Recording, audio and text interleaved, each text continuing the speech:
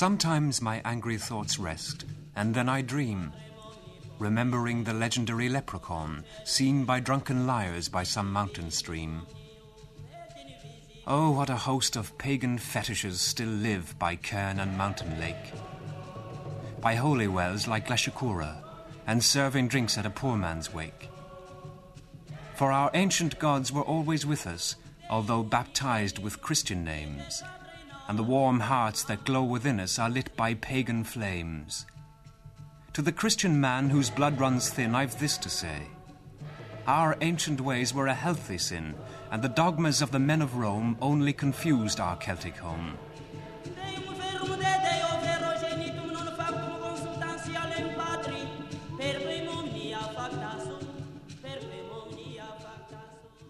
Sean Healy was born in Carsiveen, County Kerry, 55 years ago. After leaving school, he got a job at the county council cutting turf, and subsequently he worked at various jobs on the railway. At the age of 24, he emigrated to England. He went to the northeast of England to the Geordie district of Tyneside. For 26 years he lived in this area in the counties of Northumberland and Durham, working in factories, driving trucks, doing general manual work. During that time he wrote poems about the people, the places, about the thoughts, the fears, the hopes of Durham miners, navvies and factory workers. The best of them are short, simple folk poems, the imagery bare and spare. 5 years ago, Sean Healy and his wife sold their house in County Durham and went to live in Caherdaniel, County Kerry. He got a job as a farm labourer on a local farm.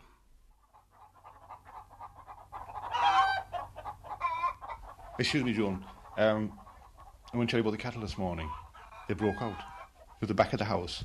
Oh, did they? They did, and anyway, I had to get the old motorbike and run away down the pretty road and look for them. What's his name? Mike Sheehan, not Mike Sheehan. Johnny Sheehan told me they were going up towards the village, and that's where they went this morning. Anyway, I rounded them up and brought them back, but I put them into the bottom place. So now tell Matt that they can't stay in the back of the house because they've eaten all the grasses there, and of course they'll naturally break out, you see. So tell him both that, and we'll have to fix the fences below because some other cattle broke in a couple of days ago. You know the place in front of the house. I didn't know about that. The front of the front of the house. They did. This is actually. What did they? Matt knows about these, and he drove them out. And where he's stuck now, they'll have to mend the fences. But the important thing is that it's Matt's cattle that have broken out of the field at the back of the house. Oh, I see. So the point is, we have to get Eugene and Matt down there with the car and the dog, and round up the cattle and get them out. Yeah, no, they didn't too badly off, but they put them into the lower place, you see. But what's really wrong, Joan, is that the fences are not strong enough on the road. That's true, you know.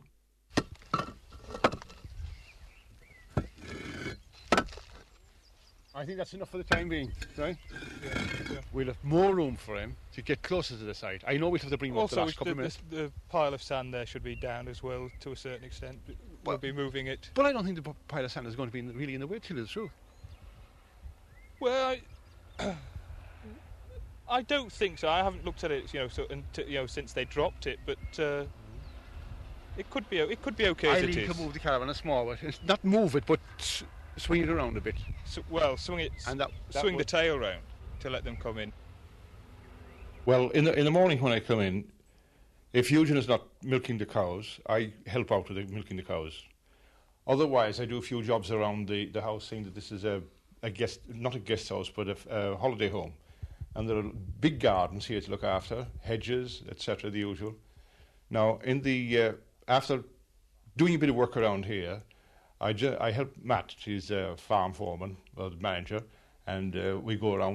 We have to dig huge drains here because this land needs reclaiming, and most of the jobs we do often is in the winter time is filling in these drains, which of course means gathering stones, and we use a small tractor for bringing them around, and I generally drive the tractor.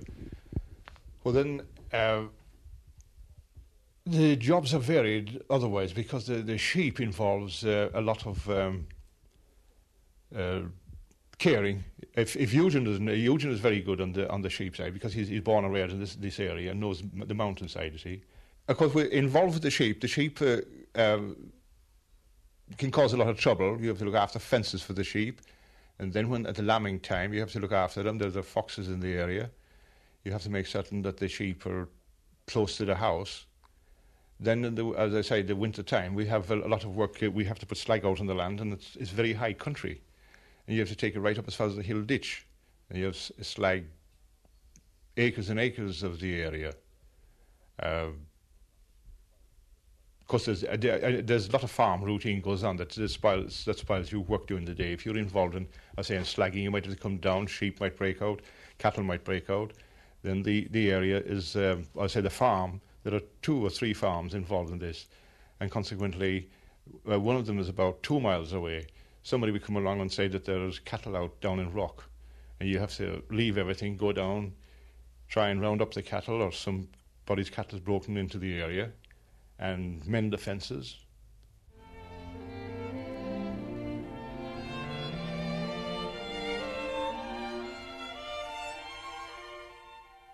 Let me think of trees. Trees that ease the taut nerves and the heartache. Lissom birches, with wind-blown hair cascading down the necks of slender branches. Or saplings, spread like charcoal veins against the moon sky. And I know where by lonely lakes lovelorn trees hang down their hair, trailing their fingers to the water's lips with a tender air. Twilight trees, sentineled against the last faint delicate light of day, as into night fade gently, gently away.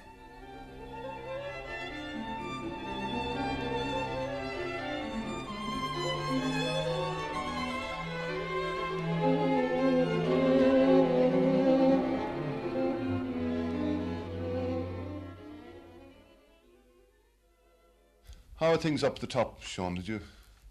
The milk. Well, that cow you're expecting coming in, well, doesn't look as well putting any shape on this morning. So I drove them up to the top and left them around, let them feed around the top. Peculiar. She should be in a long time ago. Still, we're having trouble. That's nature. We're a lot of trouble. I think what we'll do this morning, the weather's fine. We'll tackle the garden. The main thing is the vegetables. Get this lot up. We'll do a bit of weeding over there. Peas? Peas to start with, yes. Let's have them weeded out. If this dry weather continues, we're going to have a bit of bother with it. Still, that's the way things go. What about the turnips? You haven't finished turnips yet? Turnips we'll leave because it's a bit too dry to put them in. We'll if we get another couple of showers of rain, we'll see how it works out. I think the main thing is if we can clean up what we've got in already. Yeah. And weed, because this weather now, the weeds grow so fast, the next thing you'll be inundated with them and we'll be overrun with them. So by the time you've done that, and if you can trim up, then if you've got any time to spare, we'll do the hedges, get the hedges trimmed. And finish off the flower beds. And finish off the flower beds, yes. Now, Sean works on the farm here, and you are the manager of the farm. Yes. What exactly does he do here, and what's involved in this farm? Well, it's purely a mountain farm. It's a hill farm. It's not what you'd call a County Meath land. So we specialise mostly in sheep, suckling herd, and I also milk 3 or 4 cows, which I buy in calves and feed. This is the main thing, and of course the rest is produce from our own gardens. We kind of keep our own gardens, and we kill out our own lambs for the house. My wife here, we look after the guests, and we've got 5 deep freezers, which in Kerry you can't keep running 20 miles into the shops, so naturally the kitchen garden is a big asset here to us. The rest is, when I first came here there was nothing.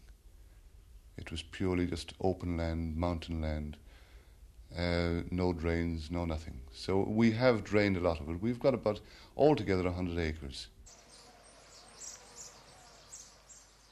I'd rather see the green fields blackened and mountains of ash arise. As long as our people had employment, I would not bother about unlovely skies. This place in front of us here is Daniel O'Connell's old home. Nowadays, the Board of Works looks after the house and runs it. Have it open. They have it open to the public. In the olden days around here, you had you had lots more people living here under the landlordship of the O'Connells. In Derrynan Beg, just to the back of us here, a small area of land on the mountainside, you had 62 families living there. Now, presently we've only got about 4 families in the same area. The Gumbean soul and the Gumbean brain lives and breeds on greed and gain. The economist whose analytic range is restricted to figures on the stock exchange and applies his machinations and tests of greed to the human essential of planting seed should be banished from the decent race of men back to the obscenity of his boardroom den.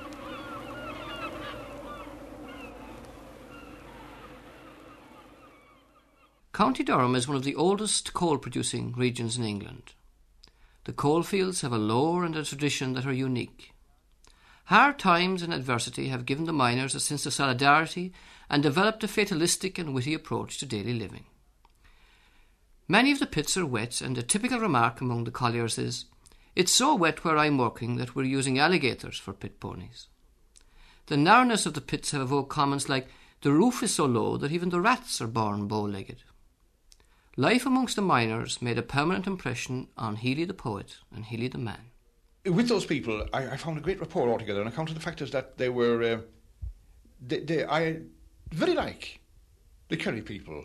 I mean, there was a great, similarity between miners and fishermen. You know, the fishermen that I knew when I was young, my uncle they were just local fishermen. They went out in seine boats and caught mackerel and so on like that. And that atmosphere, I found, and the rapport they had. I just remember coming down from a little old pit village, a pub up there, with this friend of mine who unfortunately is now dead.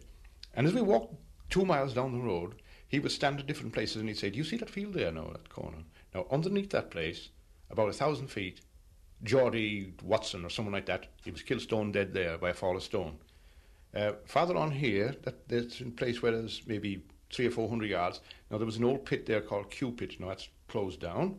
And he would tell of men still living around the area, whom I knew actually, the same as we in Kerry, we know everybody else around our neighbours, and I knew all the people around there because it's been so long around that area.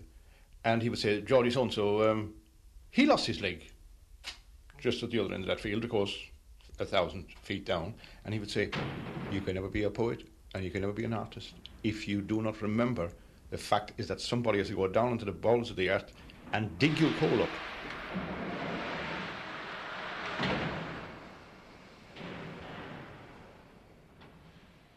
Do you know what the fetid sweat smells like, clotted and stinking under the belt?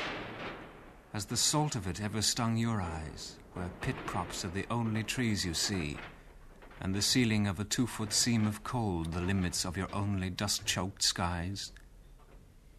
Would you work on your knees for hours at a stretch, where there's neither sun nor breeze under the earth, and silicosis haunts the miner's breath? Accursed be the fool, the hypocrite fool, who sneers when the miners strike. Remember the fire when you warm your arse, and the food you eat that's cooked on gas.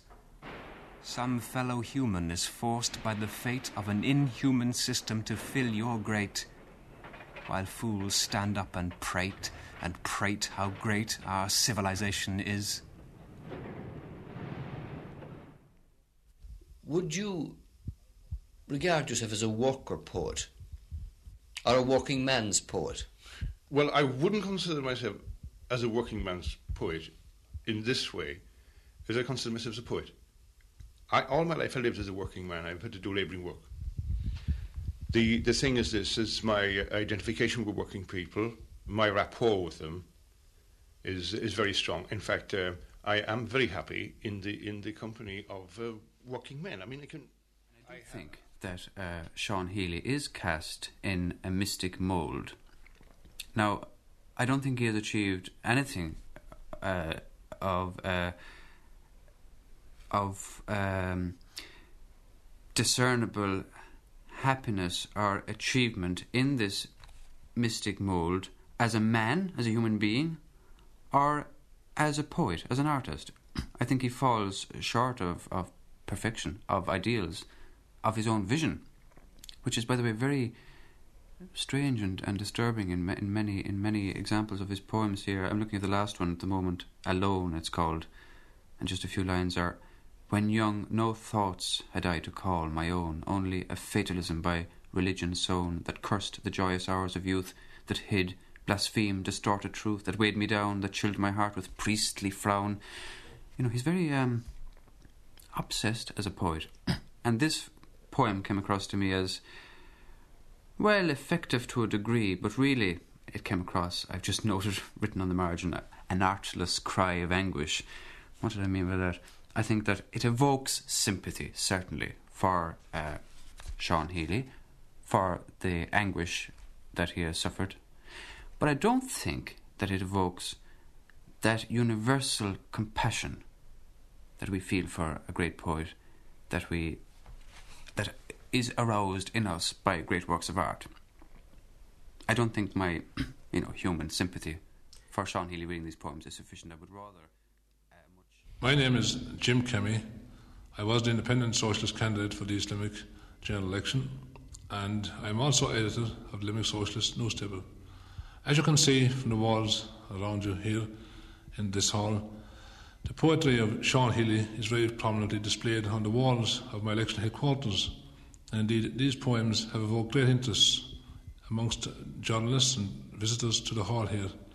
I can say that his poetry indeed has enhanced my election campaign, because many of the themes are universal ones, the ones that are relevant to Limerick as they are to South Africa and other countries. His poems are simple poems. They're written with great clarity, simplicity and vigour. They speak about suffering, about life as it is, not the life that we read about in some books and papers. They reflect the life that Sean Healy has led, that he feels very deeply and very passionately.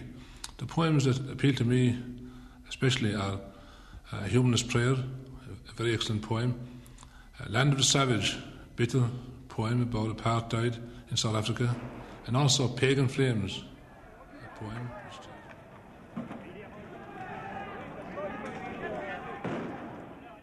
Land of toil and the slaves bent back, heat that burns all humans black. Land of desert and scorching sun, land of the whiplash and the gun, land of murder, land of rape, tortured from the Transvaal to the Cape, where the poor and barefoot are trampled on, and the black mother weeps for her murdered son. Land of the white man with his Christian creed, blessing his murders and his greed, his fascist politics of the devil's choice. Every man has got his price. Land of brutes that ramp and ravage, land of apartheid and the white savage. Asikata, no masjaboj, sizi miselin koluleko. Asikata, no masjaboj, sizi miselin koluleko. Unzi malan twalo, ufuna madoda. Unzi malan twalo, ufuna madoda. Azikatal, no masjaboj, sizi miselin koluleko. Azikatal, no masjaboj, sizi miselin koluleko. I certainly would say that the first book of poems is very much influenced by socialistic thought. Were you in fact involved in the socialist movement in England? Yes, I was involved in the socialist movement. In every job I went to, I was always in the trade union, and I always promoted trade union principles. I was on the left always, and consequently, in most jobs I went into, and I found that trade union leadership at local level was very right-wing or very nonchalant in their attitude, we'll say, to conditions. You know, you often could really say the right wing when cap in hand to the management. And I suppose, maybe being when I was younger, that I used to get very annoyed and get myself very upset. I remember once upon a time an elderly chap, an old communist, saying to me, Sean, he said, look, you shouldn't get yourself so upset listening to the radio. Might be some broadcast and they'll be talking about strikers out in some part of the country. Well, it's in the evening after dark, the blackleg miner creeps out and he guns to walk. With his moleskin trousers and his dirty old sock, guns the dirty blackleg miner. He'll take his picks and O'Neill gun to shop his marrows by walking below. There isn't a wife in Wharton Row will look at a blackleg miner. So join the union while you may, live and wait for your dying day. For that may not be so far away, you dirty blackleg miner. Blackleg's the lowest of the lowest. There was a tremendous surge of feeling against blacklegs, you know. And the wives used to tin-pan them out the street. There was about 3 down this street and 2 up the next street at blacklegged. I would say about 1907. I remember because I was only a kid. And they come down with the tin pans and baths, and there were tin pans outside the doors and shouting blackleg, throwing bits of stones and all sorts up at the windows, and that was the end of the blacklegging for that day. Right, aye. My father reckons that there was never a window in folks' houses at Blackleg in the 26th strike. This is an old book, an old diary belonged to my grandfather. It starts from 1767. Explosion at Fatfield, 39 lives lost on March 27. Thomas Saint beat R. Smith down the Black Fell with 4 46-ounce bowls. 1866, February the 24th, the binding was at Springwell Colliery. December the 12th, explosion at the Oaks Colliery. Upwards of 400 men and boys were lost. October the 31st, explosion at Pelton Fell Colliery, 24 lost. Accursed be the contented tame, who sit around and idly blame the fiery ones who shout, "Arise! Only the struggle is the prize, not the ashes but the flame, and idleness is the only shame." What they call the County of Durham Big Yower. He was a big man. Could you imagine? He was 18 stone. No fat. 18 stone of man. Aye, he's a big fella. You never saw any little big yowers in the County of Durham. They were big men. Big, strong men. He used to eat 3 chops while he's waiting for his dinner, if dinner wasn't ready. And he had a gallower and trap, that's a pony and trap, to take him to work. And it was there when he rode out the pit to bring him home again. And he used to keep him. He never had a mother because there's nobody could keep up with him. Man and a half. Bah, he's a big man. In horror, I turn from the neurotic scene and shout to the first human being, "Hey, brother worker passing by, do you know they've polluted our streams? They've shut out our sky?" But I know by his stares he knows not nor cares, and I realise they have plundered his soul, they've blinkered his eyes. I've never in all my days, I've never met such cheerful people as pitmen going to work. That's right. When I go to my daughters at Fatfield and the men are going to work, without fail, when they meet each other, there's a witty remark passed. There's not a soul living would believe that they were going down a mine to earn their living. About 2 years ago, he'd gone back to Ireland for a holiday and was sitting over the club on Saturday night and we got on cracking about this holiday he'd had in Ireland. And I said, "Well, why, what's it like now, Johnny, then?" "Why," she says, "it's a beautiful place, Ireland. I should never have left it." "Well," says Johnny, "as far back as the Chinese, aren't there?" "Nothing of the sort," he says. "It's as up to date now as it was 30 years ago." Cahir Daniel is certainly the reverse side of a Durham pit village. There are no slag heaps, no pits, no industry. Rocky peninsulas, hill farms, sandy coves, and the wildness of the Atlantic. Though surrounded by a wild and rugged beauty, Sean Healy has written very little nature poetry. Was returning to Ireland a mistake? Ruth Healy is a Yorkshire woman. From my point of view, yes. Whether it's a good point from Sean's point of view, I don't know.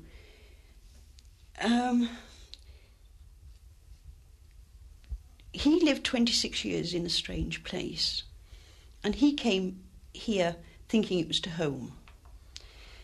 And it's not. We came here in 1972.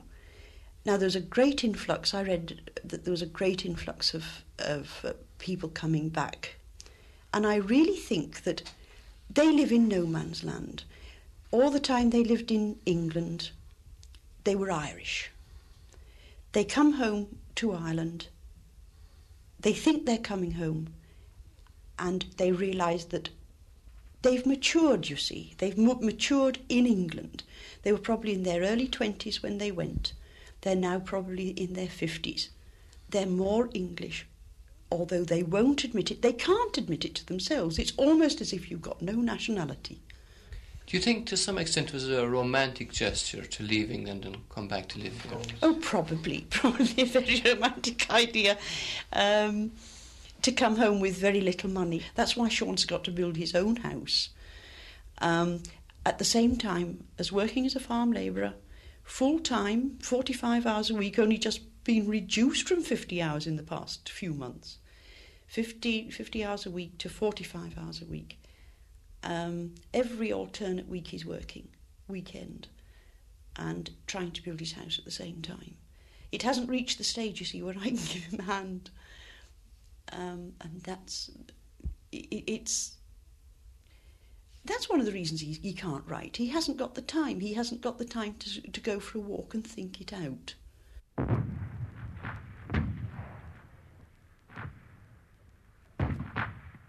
Two-thirds of the world are starving. The bomb hangs above each head. Those who ill-treat animals, the anti-vivisectionist said, are not fit to live. In other words, should be dead. Two-thirds of the world are starving. The bomb hangs above each head. It's time they brought back hanging, the Tory lady said, and hoodlums of the working class should be flogged until they've bled. Simon, you were talking about roots and the fact that you yourself felt that you don't have any roots. I don't feel as though, well, not until here and seeing what my father experienced in Filemore and cousins, second cousins, etc. I mean, when I was young, I was in Gristhorpe for 5-6 years, and then York, and then Chesley Street for another 5-6 years, and then after that up into Pelton Fell. And at no time during that could I ever experience any one settled home.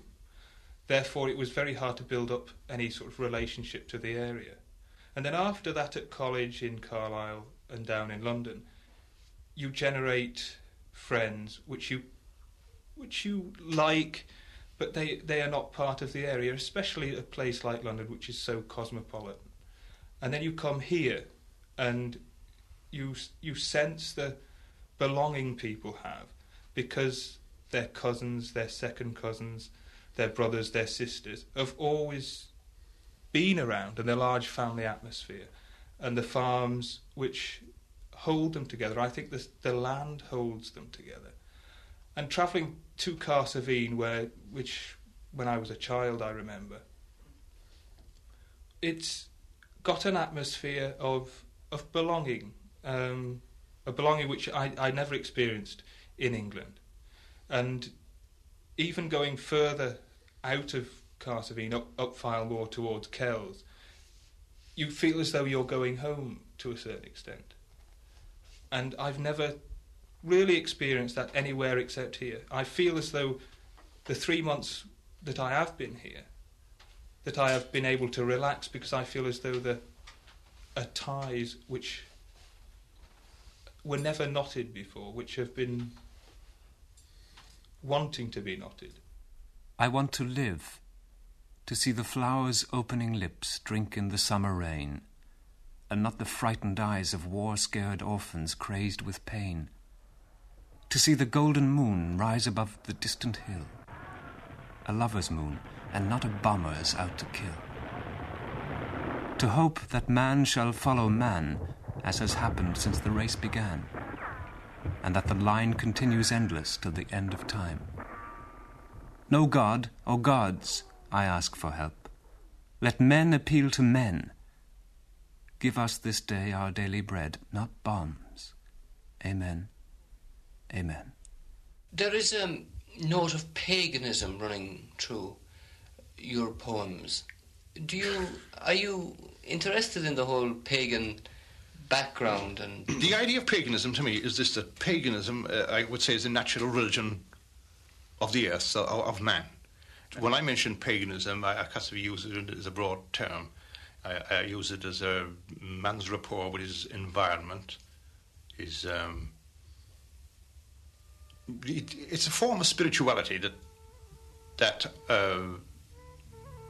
rural life generates in most human beings. I suppose paganism is the respect for the primeval forces of nature. See the mighty temples erected to your fame, are fortified against the poor, the outcast and the lame. Of course they pay lip service with some alms and shows of charity, while lordly prelates in judicial robes and period hats, in clouds of incense from some sorcerer's den, proclaim your praises, while they chant their pagan liturgies and preach your gospel at the poor. Down the hapless generations, bishops, pontiffs, priests and parsons anoint the dogs of war and bless the chase, then consecrate with Christian honours the victor in the bloody race. Come, let me take you to the land where I was born, where pagan fetishes are interwoven with every thorn that pierced your brows, where each drop of blood you shed is worshipped with a pagan dread, but all the brotherly words you spoke and the honest discipline of your yoke unheard in a din of myth, lost in a pall of Celtic smoke.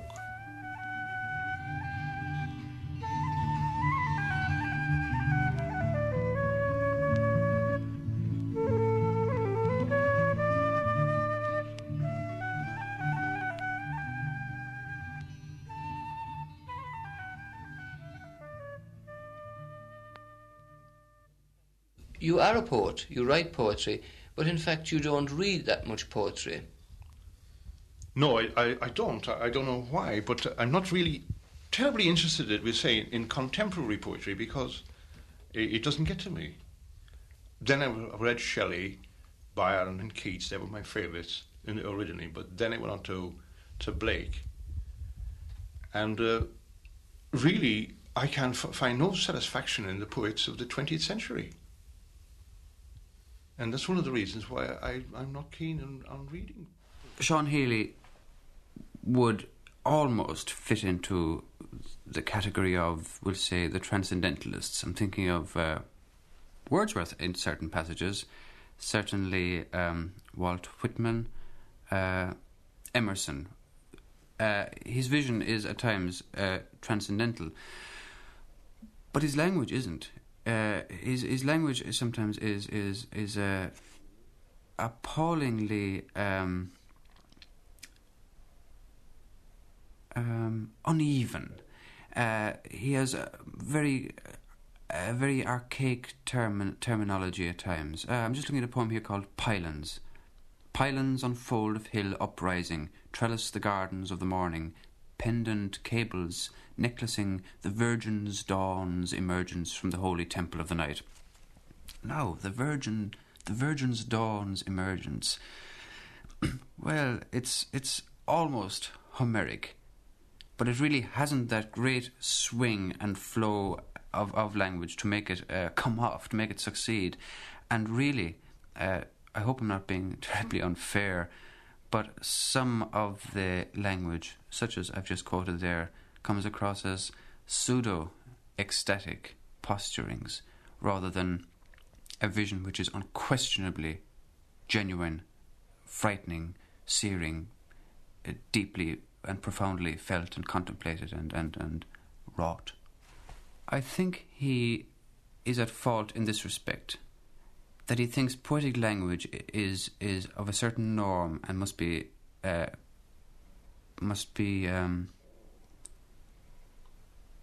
this norm must be served I wish that a primitivist would rely solely on his primitive implements, if you like, and not borrow from, the tradition of English literature, only to perhaps, he has lissom birches with wind-blown hair cascading down the necks of slender branches. Lissom birches, isn't it almost too self-consciously poetic, I don't find the poems deeply satisfactory or satisfying. I find them curious, uneven, and at times there are some startling original lines that really come off very, very well. Sean Healy is at his best as a folk poet, describing in a simple language life in an industrial environment, drawing on his own intuitions and experience. He has a love for his fellow man, a respect for human life, and a hatred of injustice, war, and violent death. His abiding fear of nuclear war and total destruction spills into the imagery of even his nature poetry.